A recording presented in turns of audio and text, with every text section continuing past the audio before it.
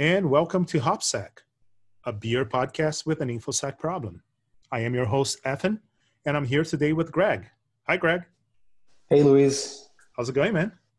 Very well. Very well. How are you? Good. It's been a while. It's been probably, almost 10 years, at least 10 years? More than that. Like, we're connected in social media and all that good stuff. But speaking with you, I want to say was like 2004 or 5. Yeah, probably that long. Yeah, many beers ago. Yes, indeed. Speaking of beers. Yeah. What are you opening there? So since it's a little early in the evening and I really like IPAs, I've chosen a session IPA to start, which, has a little same hop, but a little less alcohol. So this is an all-day IPA brewed in Grand Rapids, Michigan. So it by is by Founders. Founders, yeah. Founders, yeah. So up north. Yeah, that's not too far from here.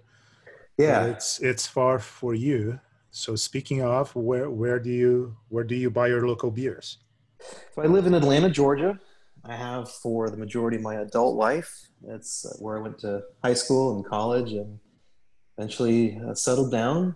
So it's I've been here, most of my life. Good. And what got you, well, security / infosec wise, how you got involved with that? Yeah, that's a interesting story. So I started out in college as a student assistant. I worked in the College of Computing, and I did things like pull cable and change printer toner and that kind of stuff. And as I became a more senior member, I gradually got more system administration type responsibilities. So I was like chasing egg drop bots that people would install to hack the IRC bots, and I was also responsible for running crack on our Etsy password file.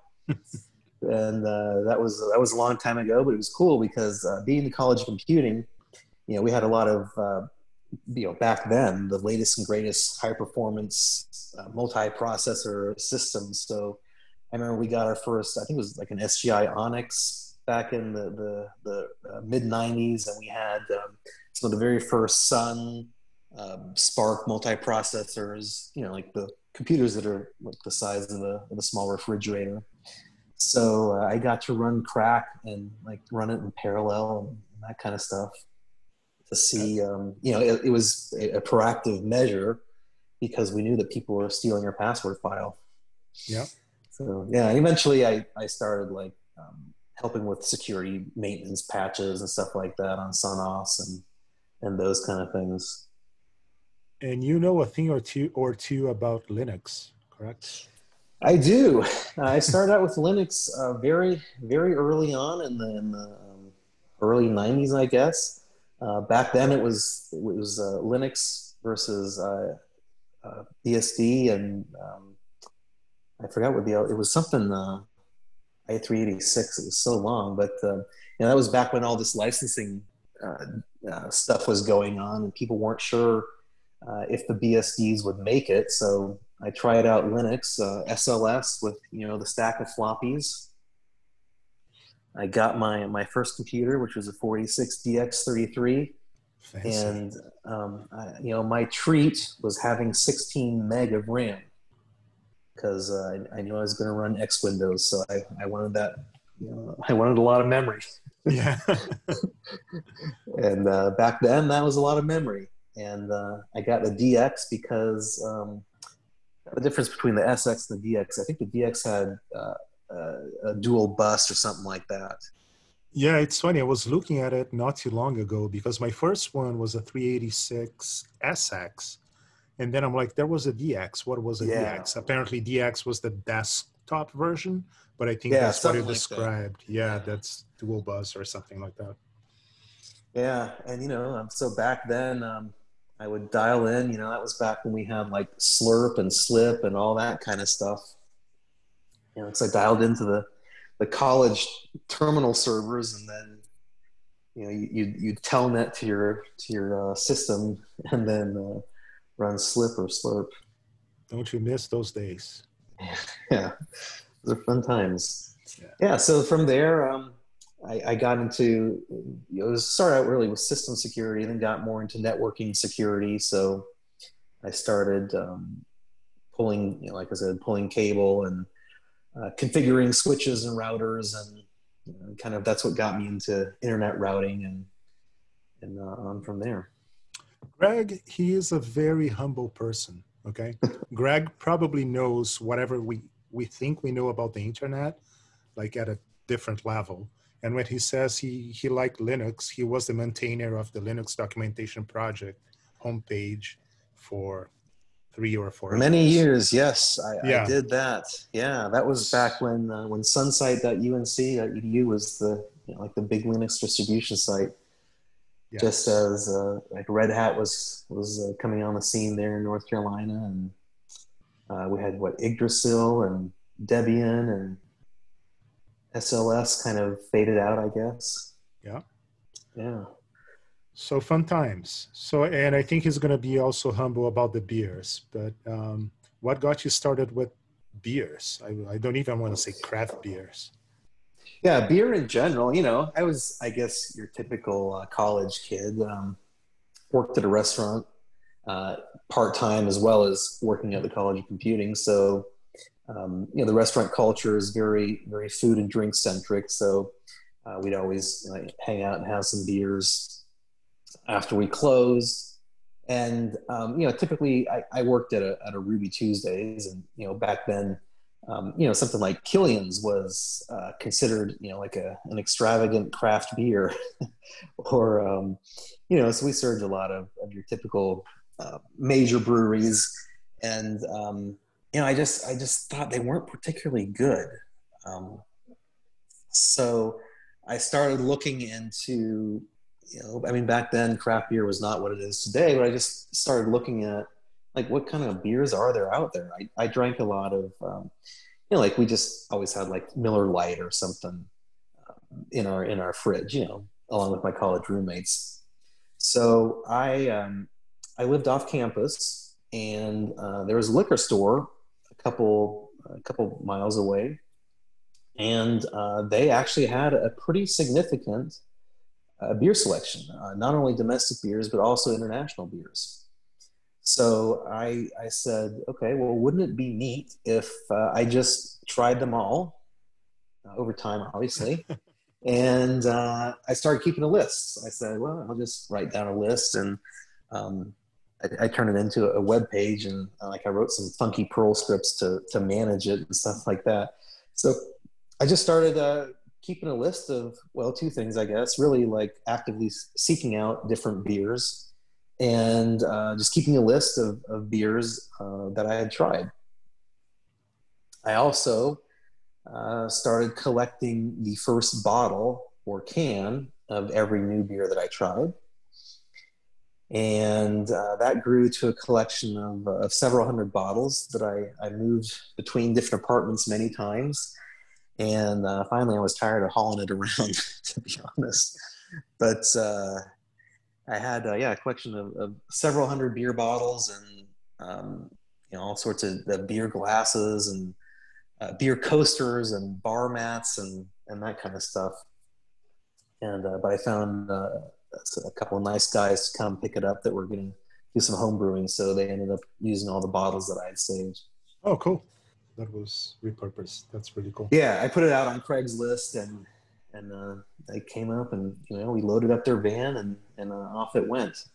I probably collected those for probably 10 years, I think. So it was quite a long time. And a lot of bottles.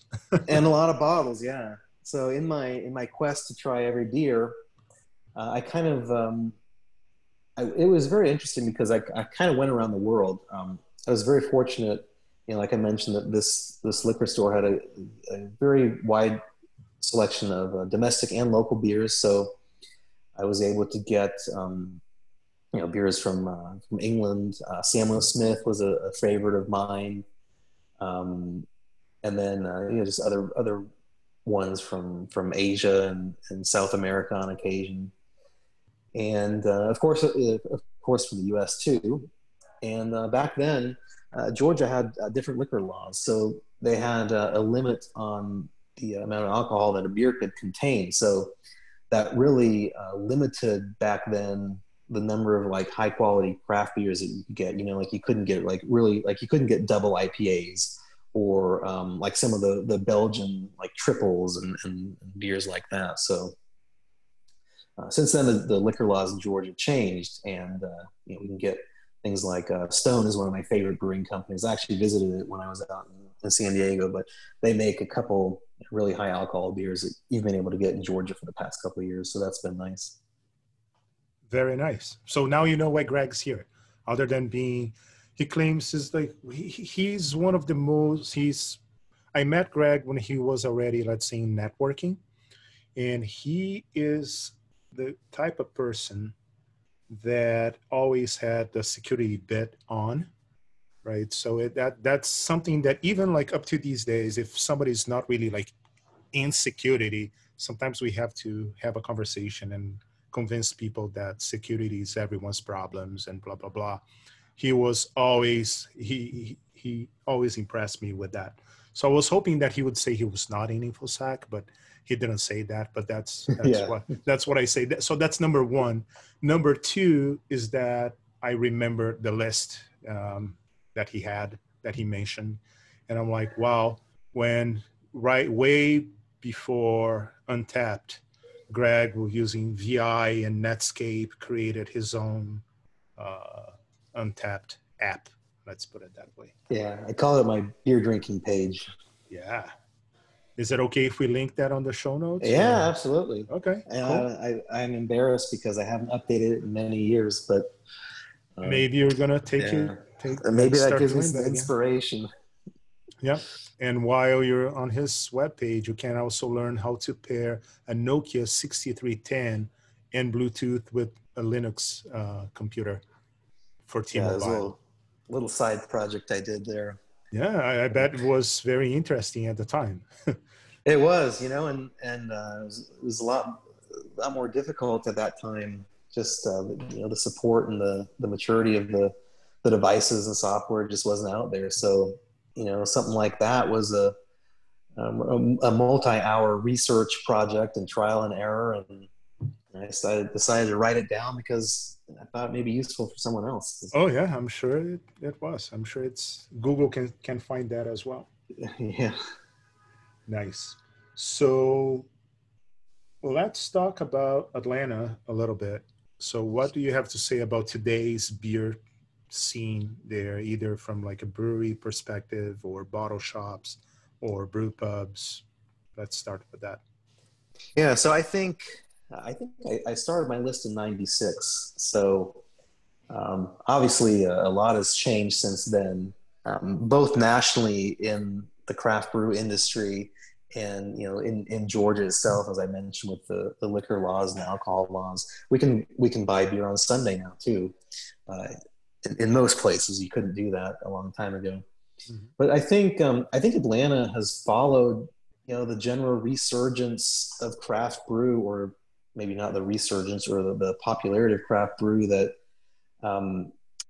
like Sierra Nevada and Boston Brewing Company, Sam Adams, and maybe Mendocino, like those companies started. And I think it's really, I would say, exploded. It's not quite like, I don't know, Colorado, for example, or Portland or Oregon or Seattle, but there are a lot of craft breweries here.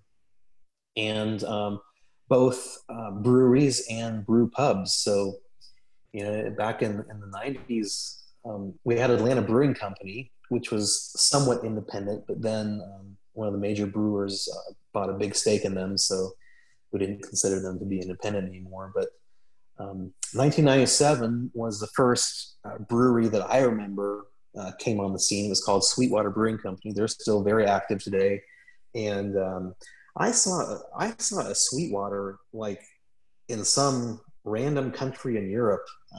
I want to say it could have been in Amsterdam in a beer bar. So I think it was Sweetwater. So there, yeah, I think you may be able to get them overseas now as well. But they're very widely distributed in the U.S. now, and they made a 420 pale ale, which became kind of my house beer, I guess. You know, like you have a table wine. That was my house beer that we always had. And one of the early companies I worked with, Mindspring, actually branded Mindspring IPAs. So like we had our logo, our Mindspring logo on the Nice. IPA, and yeah, so it was a cool thing that we did back then when Sweetwater was small and Mindspring was also small. So I'm and sure then you kept that bottle, didn't I you? did, yeah. That's one that I kept. That's awesome. I also have this kind of gets geeky, but I also have a beer bottle that Greg Shepard gave me. Beer is a multicast technology. Stands for bit independent explicit replication, I think. And Shepard's he's been around the IETF and the industry for a long time, and he actually brewed beers, and the label was like the first part of the RFC. He shrunk it down. You know, like RFCs have like the authors on the right side, and then like the RFC draft name on the left. So that was the label of the beer, That's and it was a super homebrew. geeky and awesome. Yeah, well, that's pretty geeky. Well, that's why we're here, right? That's why this is not just a beer podcast, I guess. Cool. So what's going on? What do you have a favorite brewery in the area there?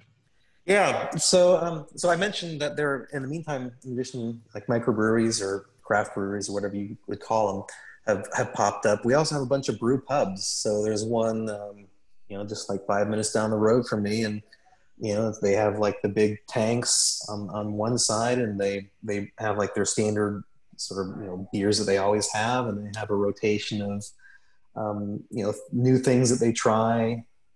And they're also it's a gastro pub kind of place, so beer and food go so well together, and good beer and good food is such a great combination. So there are a lot of places like that. Atlanta's a big city, so I live out in the suburbs, but downtown suburbs, you name it, there's lots of these places that have popped up, as well as a lot of different craft breweries. So Monday Night's a pretty good brewery from Atlanta, and Sweetwater obviously is still one of my favorites.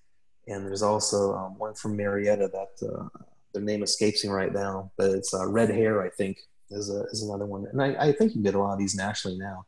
The beer distribution is so much easier now with all the technology. Yeah, but still some places like you cannot get certain beers from different places and so Yeah, on. and then some people, they don't want to distribute, or they don't want to go through they would rather keep it small instead of going through a brewer and have someone else do the brewing and bottling. So I Yep. respect that. Yep. Some people's goal is quality and not to get big, and that's a great goal in life.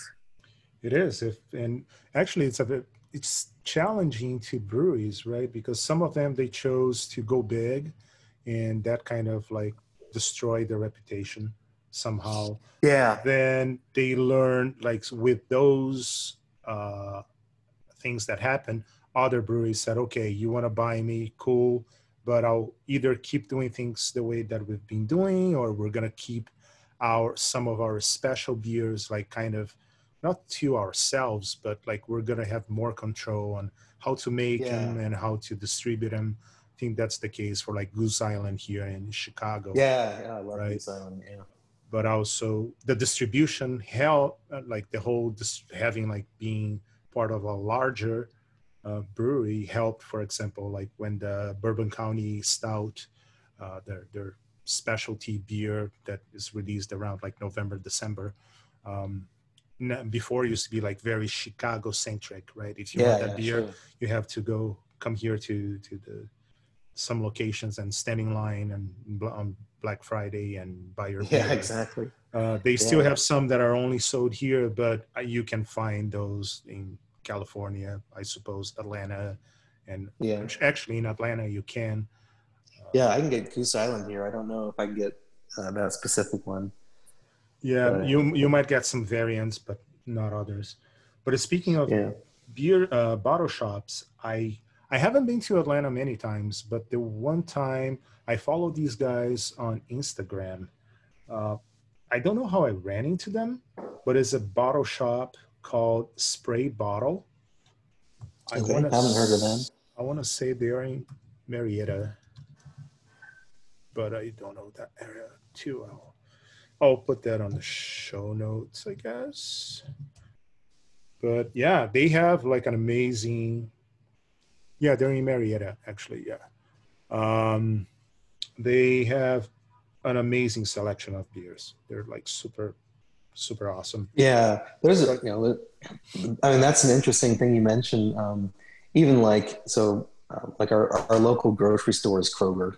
You know, it's a I don't know if you have them up in your area, but yeah, it's a national chain, and they even have a lot of, you know, like I would say like smaller breweries and craft breweries, and they even have this thing where you can mix and match and build your own 6-pack. So, oh, nice. You know, like I think just the beer, I don't know what do you want to call it, beer drinking spirit has just kind of expanded significantly over the past several years here, where you can find good beer just about anywhere. Yeah. Yeah, I've never been to that grocery store because I really love the Publix subs. So yeah, every time when I'm like in the Southeast, I go to Publix and I have a sub, and then I go check the beer selection. Yeah, those are good. Yeah. Another brewery that I like in your neck of the woods is called Creature Comforts. You ever heard of them? I've not heard of them. No. Okay, if you like IPAs, you should go check them out. Yeah, definitely like IPAs. I think they're in Athens. Athens. Athens has Terrapin, which was, you know, one of the early, I guess, what do you want to call them, microbreweries or craft breweries? Yeah, I remember that they existed back in the 90s, and I actually went up to Athens and we visited the brewery there. But they make they specialize in some really like they have an executioner, I think it's called like double IPA with, you know, almost 10% alcohol. So they specialize in like super high alcohol beers that are super tasty. But, you know, you mentioned you know, kind of like the mass distribution and things like that. I think I think some of the oldest brewers that come to mind are Yuengling, obviously, you know, oldest brewery in America. But I think Sierra Nevada and Sam Adams, you know, I think they were very influential early on, and I think Sierra Nevada, you know, they have breweries. They have one up in. I visited Chico a long time ago, which is their original location, and they have a brewery in Asheville now too. So I know they brew on both coasts, but I think they've maintained their quality and also their variety. You know, they still have a couple seasonal beers that they do, and I don't think anyone would argue that that Jim Cook or Koch, or however you like to pronounce his name, from Boston Beer Company. I think he's been very influential and has also maintained his integrity. Absolutely. Yeah. You know, as Boston Beer Company. So Boston Lager used to be my house beer before Sweetwater 420. So I used to drink a lot of Boston Lager as one of my favorite beers. But you know, I think they've maintained their integrity, but you know, some people may disagree.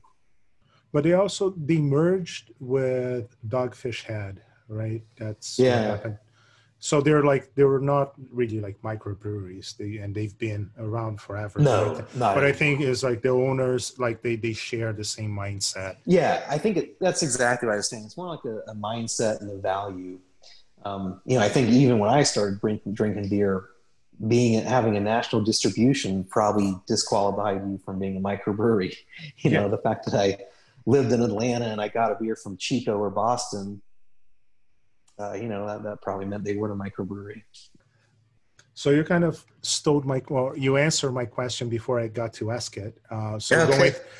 Going through your list, I saw like that you went to a few breweries, and one of them that it seemed like the comments that you put that you liked was Sierra Nevada.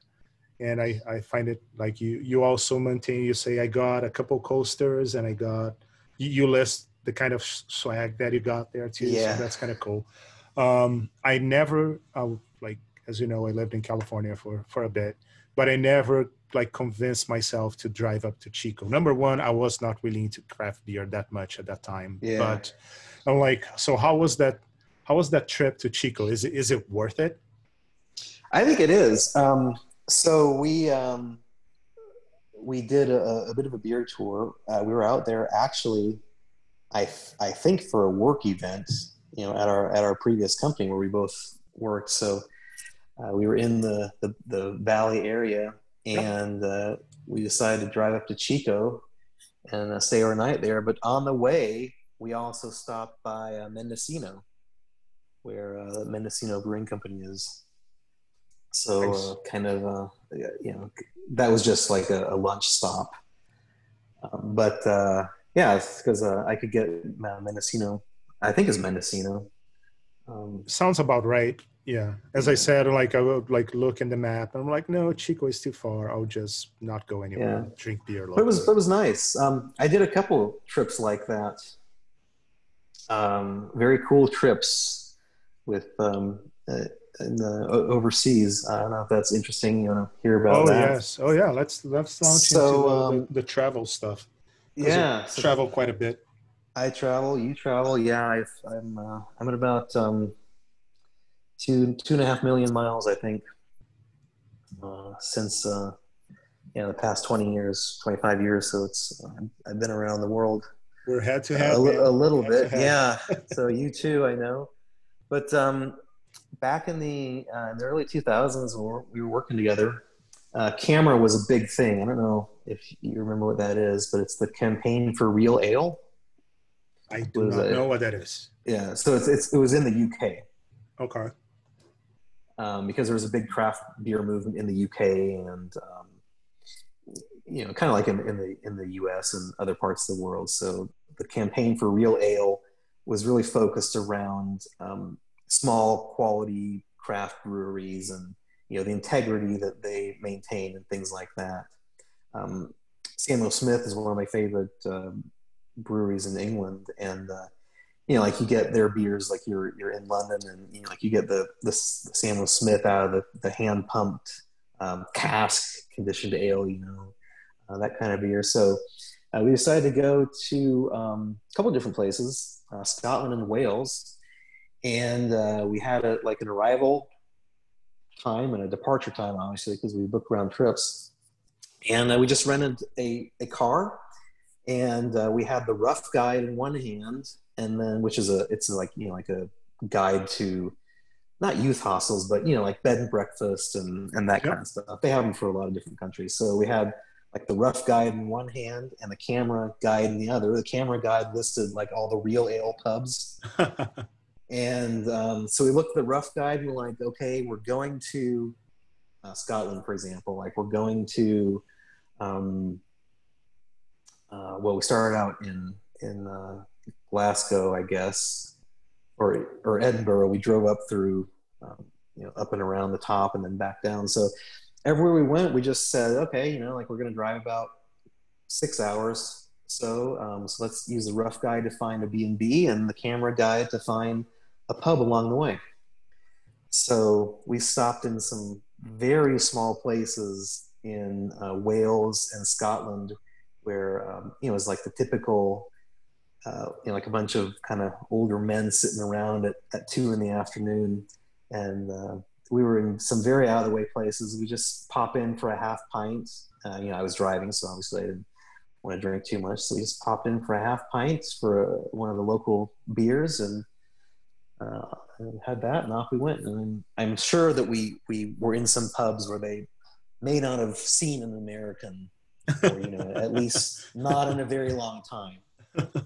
And 2 young Americans popping in for a half pint was not something that happened there every day. It's like you came all the way here for half a pint. What's wrong with you?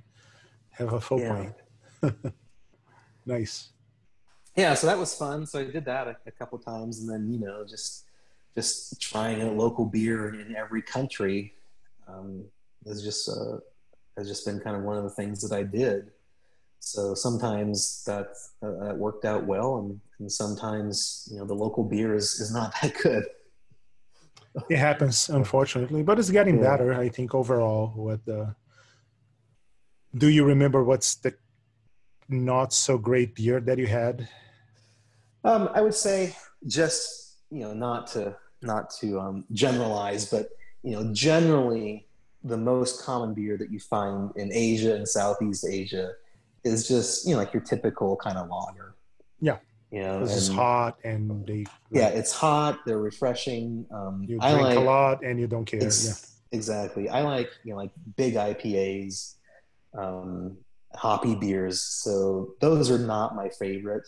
I mean, Europe is obviously known for the Pilsner and the beers that are brewed to the law of 1516, the purity laws. So you get a lot of very good Pilsners, very good lagers, but and I like some beers that are a little bit bigger and a little bit hoppier. So I was very, very surprised and pleased to see that almost everywhere I've been in the country, I'm sorry, in the country and the world, actually, there are craft breweries or bottle shops that have craft beer or brew pubs or things like that.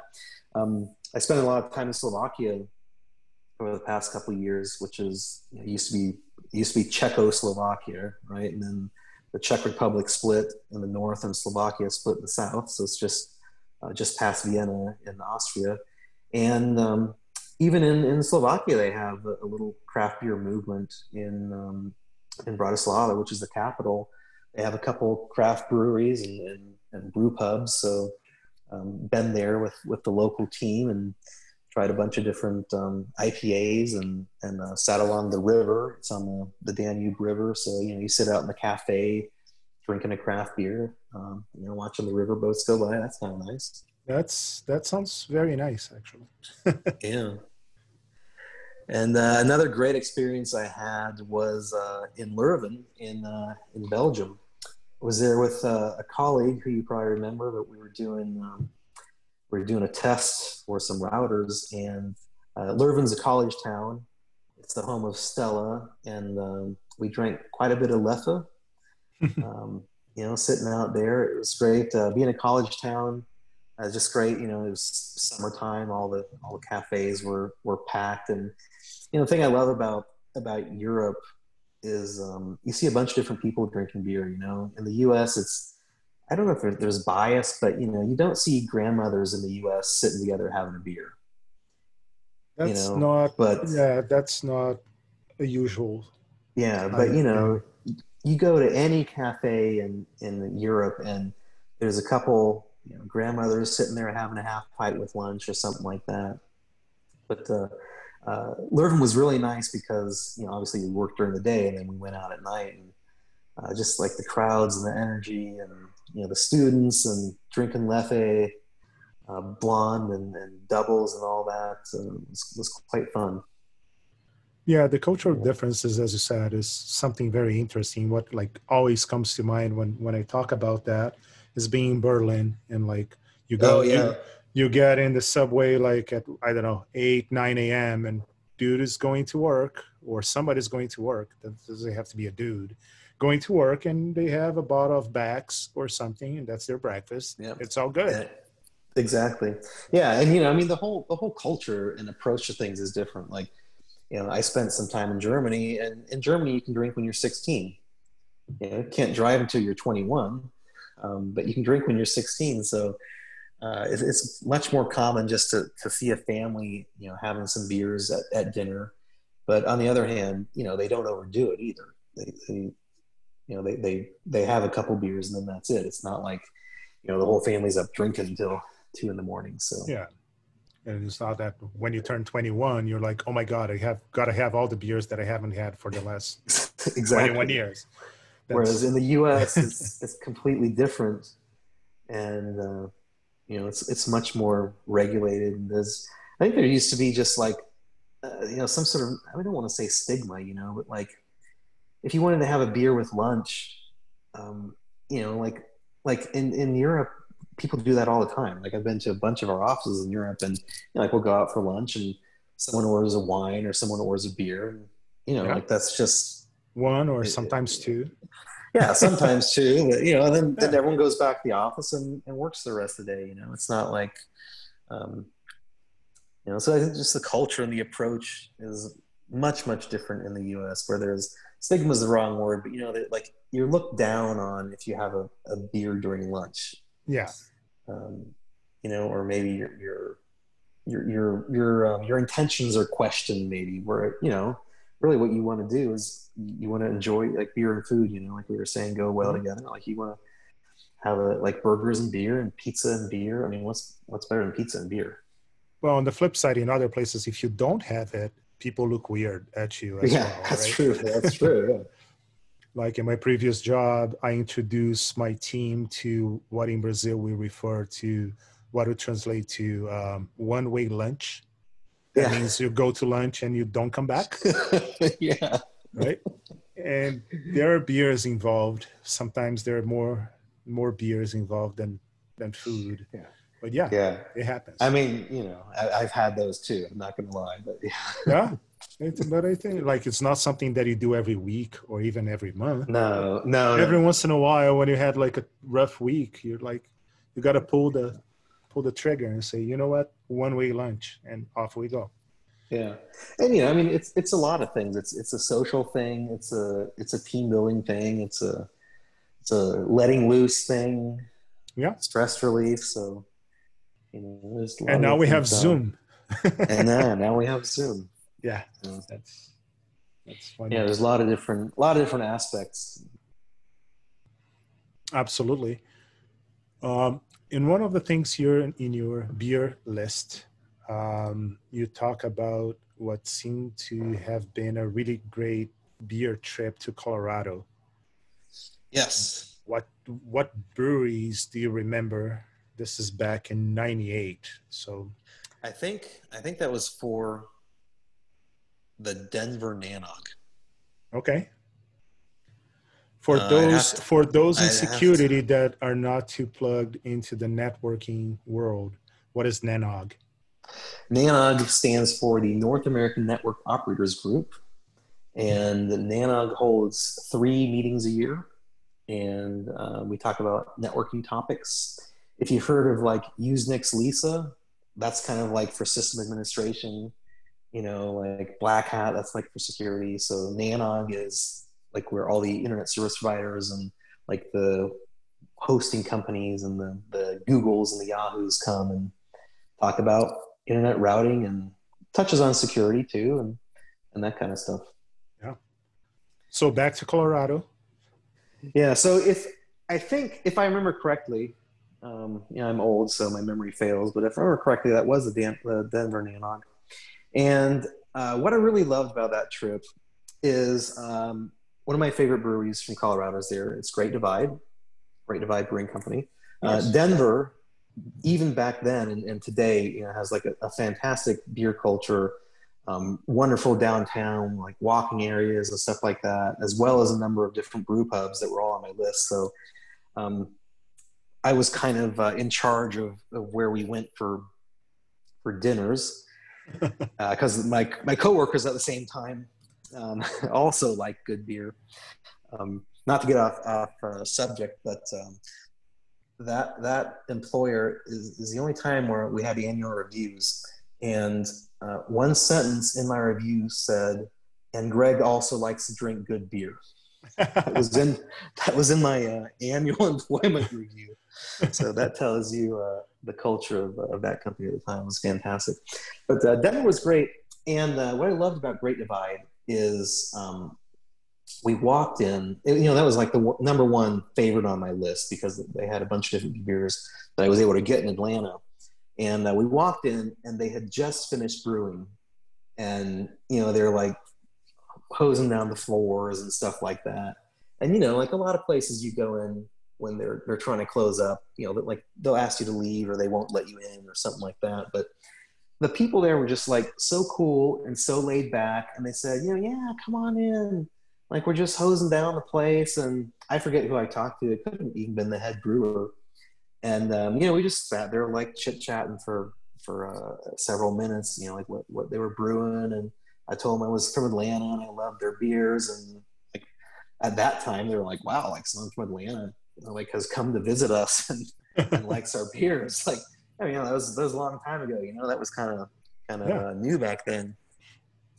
And so like I think that's reflective of the whole of generally my experience with the beer culture. Like I mentioned, well, Chico was obviously a more corporate, but I went to Stone Brewing Company, and the people there, like totally cool and laid back. Sweetwater here in Atlanta, they do like brewery tours, totally laid back. So I think a big part of the beer culture is just that slowing things down, and because you don't drink beer fast, like when you drink beer, you're kind of committing to enjoyment. I think Yeah.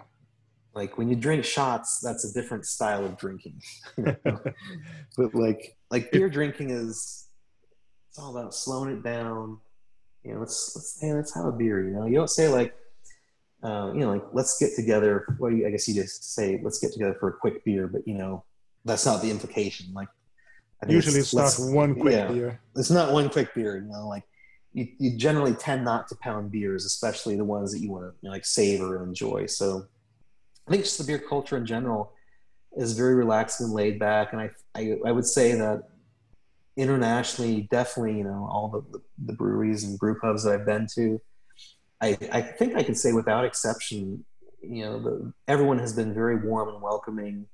And, in general, I think it's just like human nature. Like you show a genuine interest in someone's craft, they're going to be responsive. They're going to be warmly responsive and open to you. So, if you come in with an attitude, then you're going to get an attitude. Yeah. That was a great trip though. And I visited Great Divide. Um, there's another one up by the old stadium. I forget its name. It's probably on my beer drinking page somewhere. But also, Denver used to have the Great American Beer Festival, and it's been one of my goals to go there, but I've never made it. Well, they still do, other than Yeah, 2020 because everything yeah, got canceled, right? But I think they still do. At least they yeah, did until last year. Yeah, haven't yeah. been there yet. Maybe that's one of my bucket list goals. Have you been to beer festivals? I have, yeah.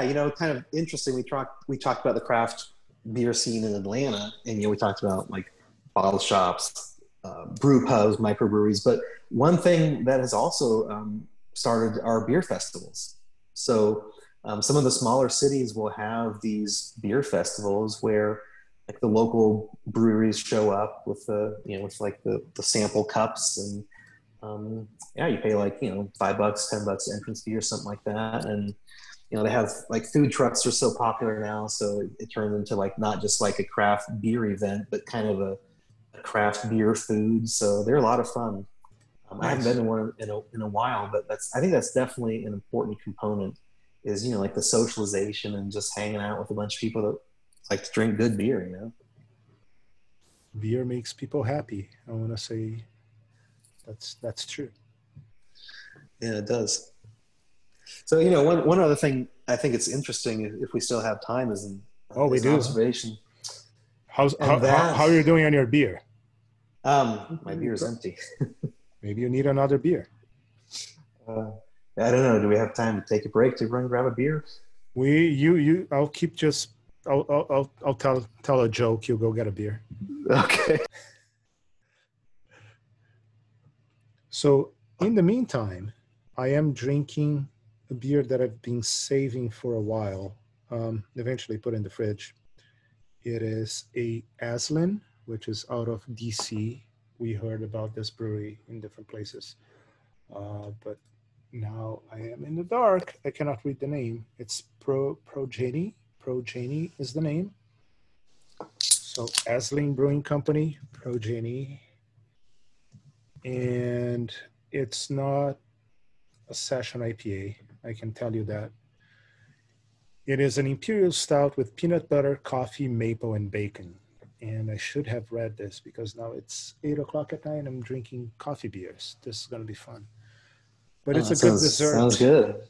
It's really good. It's really, I think I bought this about 2 years ago Oh, nice. Yeah. when I visited that area. And yeah, it was, there's a conference up there. It's called ShmooCon. It Yeah, happens yeah, I've like, heard of that. yeah, it happens like, Yeah. it's usually January or February. So I brought my beer Pelican case with me. Um, Oh, nice. Landed at DCA, got on an Uber, went to Aslan. Now they have a second location that is much closer to DCA, but at the time was, I think it's Herndon, Virginia. Yeah. And I went there, and like the driver is like, "Hey, where are you going? Like, are you coming back?" I'm like, "Yeah, I'm gonna go buy beer." It's like, "Are you gonna drink beer?" I'm like, "No, just buying." It's like, "How long are you gonna be there for? Do you want me to drive you back?" I'm like, "Absolutely. I'm gonna be there for like 4 minutes." Like, "You're not gonna drink any beers there?" I'm like, "No, they don't have a tap room. It's gonna be Yeah, like a nice. garage door. I'm gonna tell them what I want. They're gonna give me like cans of beers, and I'm gonna head back." Yeah, And nice. the So Uber driver was impressed about that. I used to do that too, you know. Did you know that? Mm-mm. You No. know beverages and more, right? Yes. So there was a Bevmo um, at Lawrence. It's probably still there. Lawrence and El Camino, Right. and just not far from our office. So Yeah. I would drive there on the way to the San Jose airport and pick up beers and just stick it in my carry-on. Back then, that was before all the security restrictions. So Yeah. you didn't have ounce limitations. So yeah, I'd get a couple six packs or like a mix and match or some Nice. 22 ounce. And I had a Bevmo membership card, and um, I, they were always surprised when I pulled it out. And I think I was the only member from Georgia like that had a Bevmo membership card. But yeah, Easy. I brought back a lot of beers, because like I was telling you, I couldn't find new beers in Georgia at my liquor store. So I had to resort to bringing back beers from other places. That's awesome. I remember coming back the first time I went to Russian River Brewery. I think was the first time that I repurposed my Pelican case for beer Yeah, carrying. So I went that's a great to idea. Russian River, and at the time, now they have cans as well. They have like Pliny the Elder in cans and other beers, but they had Pliny the Elder only in bottles. So I bought a whole bunch, brought back to Chicago. So I'm checking in. They look like, "What is this? Like network equipment or Yeah. something?" I'm like, "No." "What is that? Tools?" I'm like, "No, it's beer." And she's like, "Oh, okay, cool. What kind of beer?" And then launching to, "Oh, there's this brewery up north." She's like, "Oh, Russian River?" And I'm like, Yeah. "Yeah." She's like, "Yeah, I used to work at Whole Foods, and yeah, this beer, like we had that for like about half an hour, like it sells Yeah. out and this and that." I'm like, "Wow, that's really cool." I was like, "Wow, this is awesome." Yeah. I mean, I never had trouble going through the security or anything. It's just I don't think I even had to take the beer out most of the time. Yeah, Just throw it through the scanner. But yeah, different. you mentioned something interesting while I was getting another beer, which is cans, which is also Yeah. what I'm drinking. And yeah, I think there were two things that people criticized, back when I started drinking beer. One was clear bottles, which I can definitely understand. I always wondered why Samuel Smith used clear bottles in their beers. Like the theory is that they don't protect the beers as well, and that the Yes, green or correct. brown bottles, prevent the oxidation and things like that. Spitfire Brewing Company, also one of my favorites from England, use clear bottles, but and of course beers like Corona use clear bottles too. But I Mm-hmm. think that was interesting.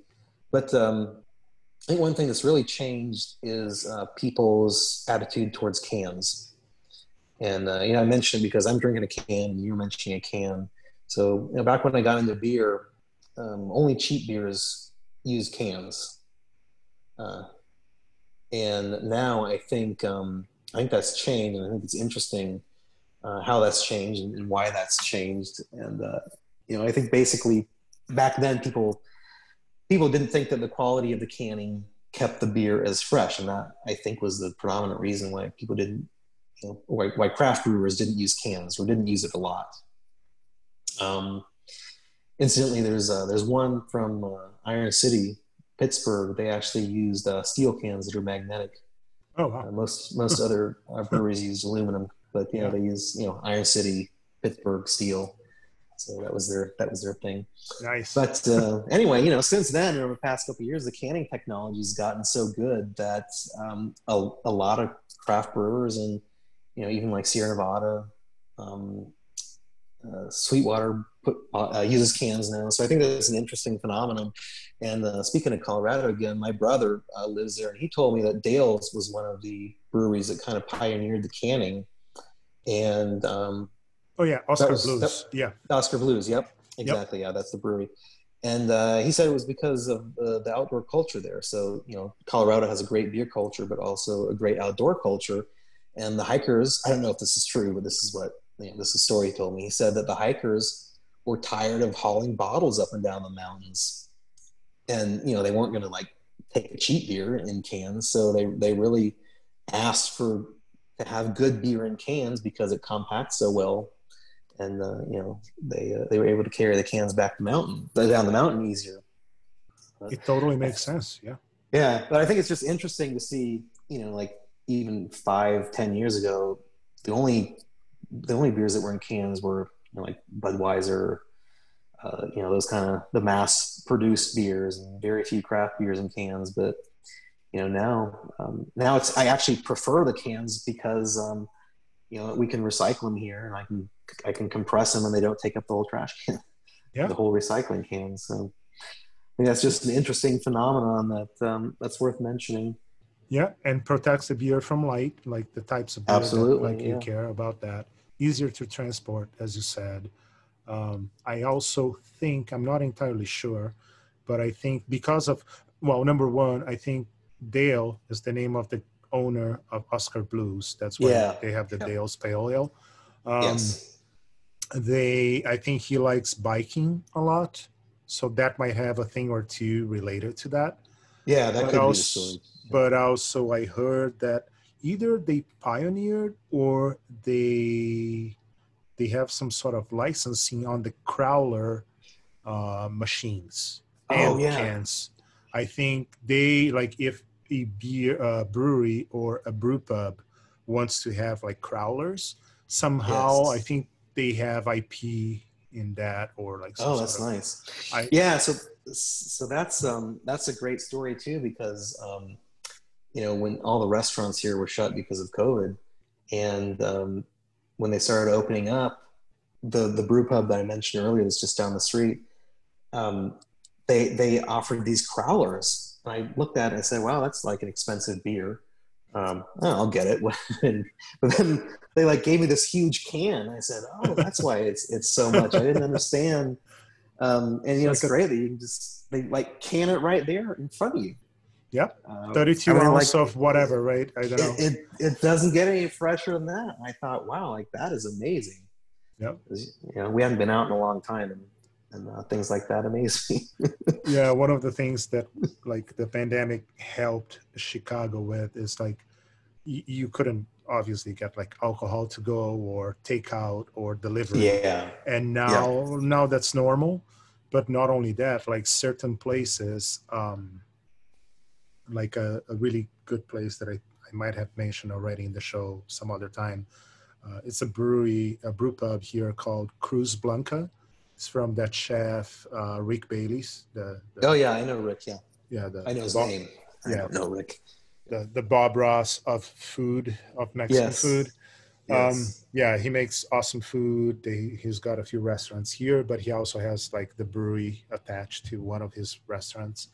And I remember pulling up to get food to go, and I see this couple.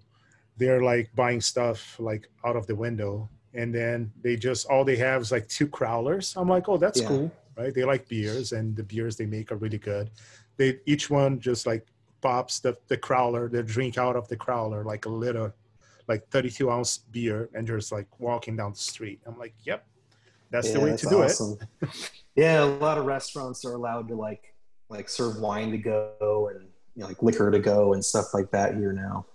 Yeah. That's kind of an interesting phenomenon. Yeah. We got to get something good out of this, I guess. Yeah, that's for sure. So what else do I have here? I have like other. So you still collect coasters, or that's gone too?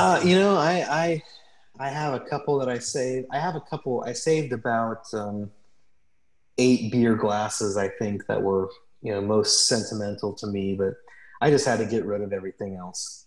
If you want to, I'll throw out another geeky thing. If you want to know where I kept some of my beer collection, I kept it on top of my PDP 11. Which was it's an 1123 plus. It was in two 19-inch racks, and it was very handy for stacking beer bottles and beer things. So I got rid of that a long time ago too. But that just kind of was another geeky fact about me. So tell you what, moving apartments, hauling around a PDP 11 is not much fun. No, So but when you were talking about like the older computers that you had at the university, like, well, maybe one of those would make a really good beer fridge. So just keep yeah, keep that in mind. yeah, you can do a lot with them for sure. Yeah. A lot of them are off to the scrap heap now, but yeah, I had a bunch of different computers. Like in college, you'll pick up anything, and turn it into furniture. So I had a couple that were end tables, things like that. You know how it is being a poor college Nice. student. But Yeah, yeah, we were young at one point in yeah, time, yeah, we were. but we're still drinking beer. That's what matters. Yeah, for sure. So I also like going through your list. I'm like, have I ever had a beer with Greg? Like, have I ever had a beer with Greg? And I'm like, I think I did. So I kind of like I'm, when going through the I'm list, sure we must have. oh yeah, like shitty beers for sure. Oh, Like working, but yeah. at the same event that you're gonna remember now, um, one of my favorite breweries out of San Diego is Alesmith. I Yes. I don't know We if were you. at, yes, we were at a Yes, sales conference in San Diego. yes. Yep. So I was like, oh, Alesmith. He had like you had one or two beers of them from them, and I'm Yes. looking at the date because you're really good like documenting stuff. So I'm like, Yeah. oh, I think I was there. I don't know if I had that beer at that point in time because that's when probably was the night that Brazil was playing England, Yes. Yes. Remember that was the the was the World World Cup. Cup. Yeah, Remember, and like people had Brazil and England shirts on, and like the yeah, loser had to jump in the pool. it was a shit show. Yeah, I think, wasn't it? Yeah. because we had like this global like conference, like work conference Yeah. from people all over the place, and we happened to have Brazilians and British people. And Yep. then, yeah, it was, so I'm like, it was probably that night. I probably had a lot of beer. Well, I know I had a lot of beer, but I don't know if I Yes. had Alesmith at that point in time. But I was I very think happy I to see that. think I think you probably did because we were at the hotel bar, and I remember the hotel bar. I asked like for local beer. They said, "Oh, AleSmith." So I'd Yep. say there's a good chance that There's a really good chance. yeah, Yeah. At that point in time, I really kind of yeah, like, I would drink good beer. I knew a thing or two, um, but just didn't care. Right. The other thing you yeah. had on your list that helps support my argument here is going back to the Bay Area, where Yes, the company was based out of. You you have some, let's call check-ins, as they say these days for Untappd, yeah. on beers at a brewery, a local like brew pub called Stoddard's. Stodders, yeah, Was and in downtown Sunnyvale. yep, and probably Fault Line too. Fault Line, which was much closer, well, not much closer, but closer Yeah. to the office. But actually, Stoddard's is the one that probably really turned me into craft beer Oh, because nice. they had a second location in Campbell, California, which was Yeah. not that far from Sunnyvale, but I was living very close to there. And the head brewer, he made an awesome ESB, and that's all I drink. I would Yeah. only drink like the Stoddards ESB, and then they changed names. Um, the guy went away, and this head brewer, he had a brewery until sometime last year. I don't know exactly what happened, which was called Santa Clara Valley Brewing, and he would make like killer IPAs, like not the fancy like whatever's trendy these days, like Yeah. Yeah. hazy New England Yeah. style, which I Or like, love. or But grapefruit or something yeah, like that. yeah, Citrus. Yeah. yep. He'll just make like a very, very solid West Coast IPA. And but now they're like no longer in production. So don't know what happened there. I Yeah. I was haven't been to Stoddard's in, gosh, forever. oh man, that place does not exist like Yeah. since Fault line is still there though. Fault Line is still there. Yes, a Yeah. good friend from Chicago moved to the Bay Area right before COVID, which he was like never move across the country before a pandemic because you don't Yeah. know anyone, you don't know the places and stuff. But he posted a picture in social media, and I was like, "You're very close to my office." He's like, "How do you know by just looking at the sidewalk?" I'm like, "Because the sidewalk is ending. That's how Yeah. that's how the valley goes. Like people don't walk around." And I'm like, "By the way, if you go like half a mile that way, you're gonna be at Fault Line." He Yeah. says, "Yes, there is a Fault Line there." I'm like, "Okay." Their beers were okay. I think I really Yeah. like their what's the type of beer now? Hefeweizen. I think was my favorite one. Yeah. Um, another place. What else did I put down here? So that Fault Line actually had Fault Line on the list. Oh, another place I know for sure we had beers, and at that time you were a weirdo for me because you really like beers a lot, and I was like, it's just beer. Um, was at Still a Nan? weirdo, by the way. Well, we all are, right? We all are. At least getting older, you just realize that we're Yeah. weirdos that like good beers. That's fine. Now I think I'm more accepting of it now. I just don't care. um, at Nanog 23, which was the only Nanog that I got to go, was the one in Oakland, right Oh across yeah. right across the street from the hotel. There is, I think they're still there, the Pacific Coast Brewing Company. It's a dinky little old bar um, right across whatever the hotel was there in downtown Oakland. Yeah. That was yeah. I don't remember that one. That was a long time ago. But you had, I think you went back there for other reasons, and you had some really good beers. Like you had Russian River there and other beers. I'm like, well, I don't remember having those beers, but right before I moved to Chicago, I remember going to Oakland a couple of times, and I went back to that place, and I'm like, yeah, they Yeah. have really good Nice. beers. That's really cool. But I think it was the first time that I was like paying attention Yeah. to like, wow, people really like beers. That's weird. Yeah. Yeah. There are a couple breweries in Mountain View too. So that's it's always good. Our new office is near Mountain View, so down the main, it's called Castro. They have a couple good places. They had one that I think shut down maybe a couple of years ago. Tide.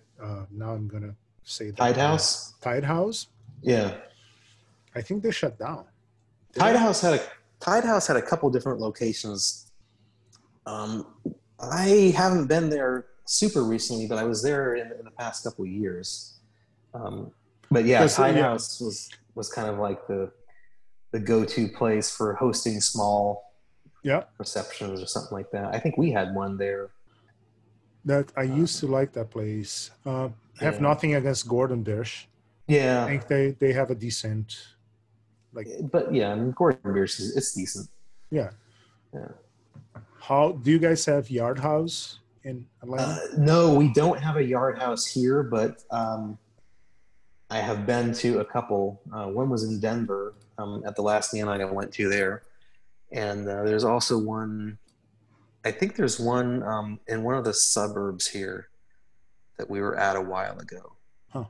But yeah, Yard House is nice because they have so many places on tap. We also have a local place called Taco Mac, which is also known for their all their beers on tap. They have like a passport thing, where you drink 100 beers, you get I don't know, some special reward or something.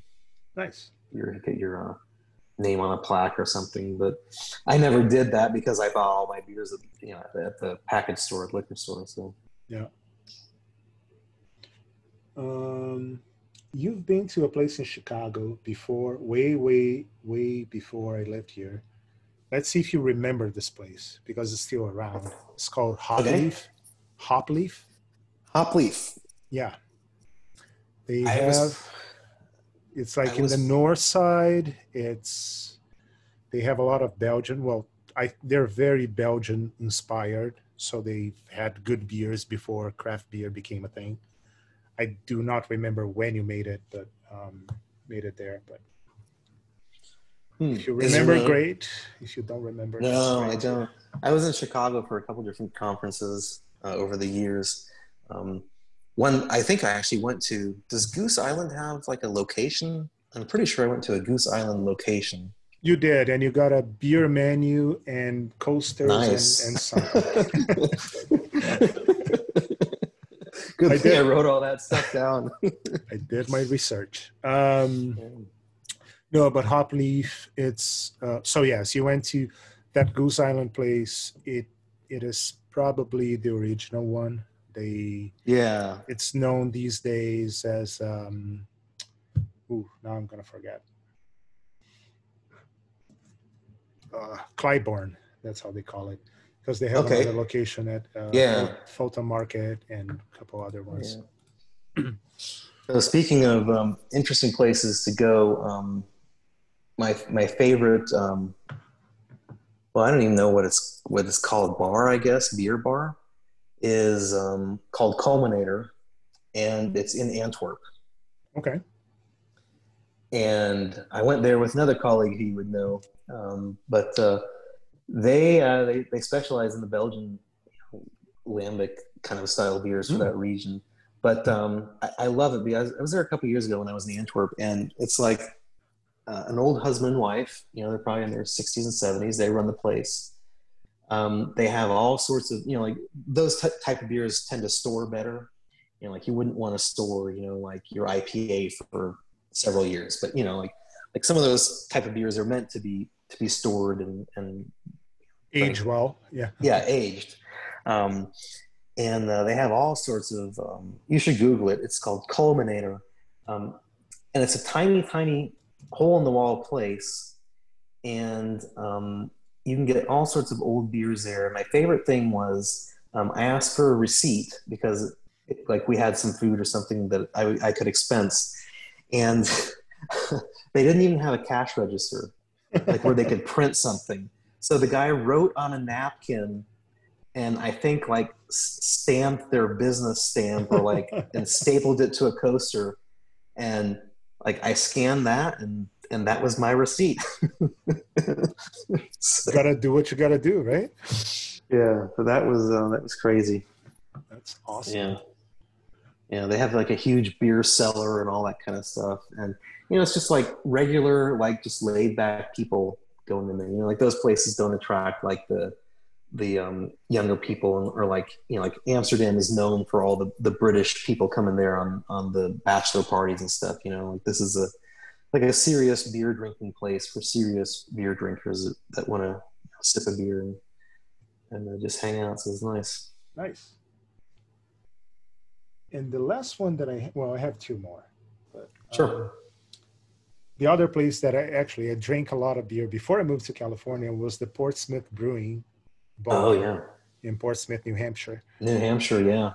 Did you go to? So I see you went there, but you said you went to the brewery. Did you go to the brewery or to the beer bar, like in downtown? Probably the beer bar. Okay. So we had a couple there too. Yeah. Yeah, we had a couple of colleagues that were from Portsmouth, or one of them. Yes, I know that guy. Yeah. So the other interesting thing was, when I started for the company that we worked for, it was Cabletron. Cabletron was up there. That's true. Yeah. And I only went to the that headquarters once, but we didn't go to Portland that time. I was up there actually doing some interop testing, I think, Oh yeah, because because the the UNH. Yeah. UNH IOL is up there, right? Yeah. Yeah. So I was doing, I think it was MPLS stuff, like years and years ago when you still needed to do MPLS interop because it was so new that like it just didn't work if you plugged it in. See, this So is we were how up much there. Greg knows about networking. Okay, we're talking about Uh, MPLS in 1999,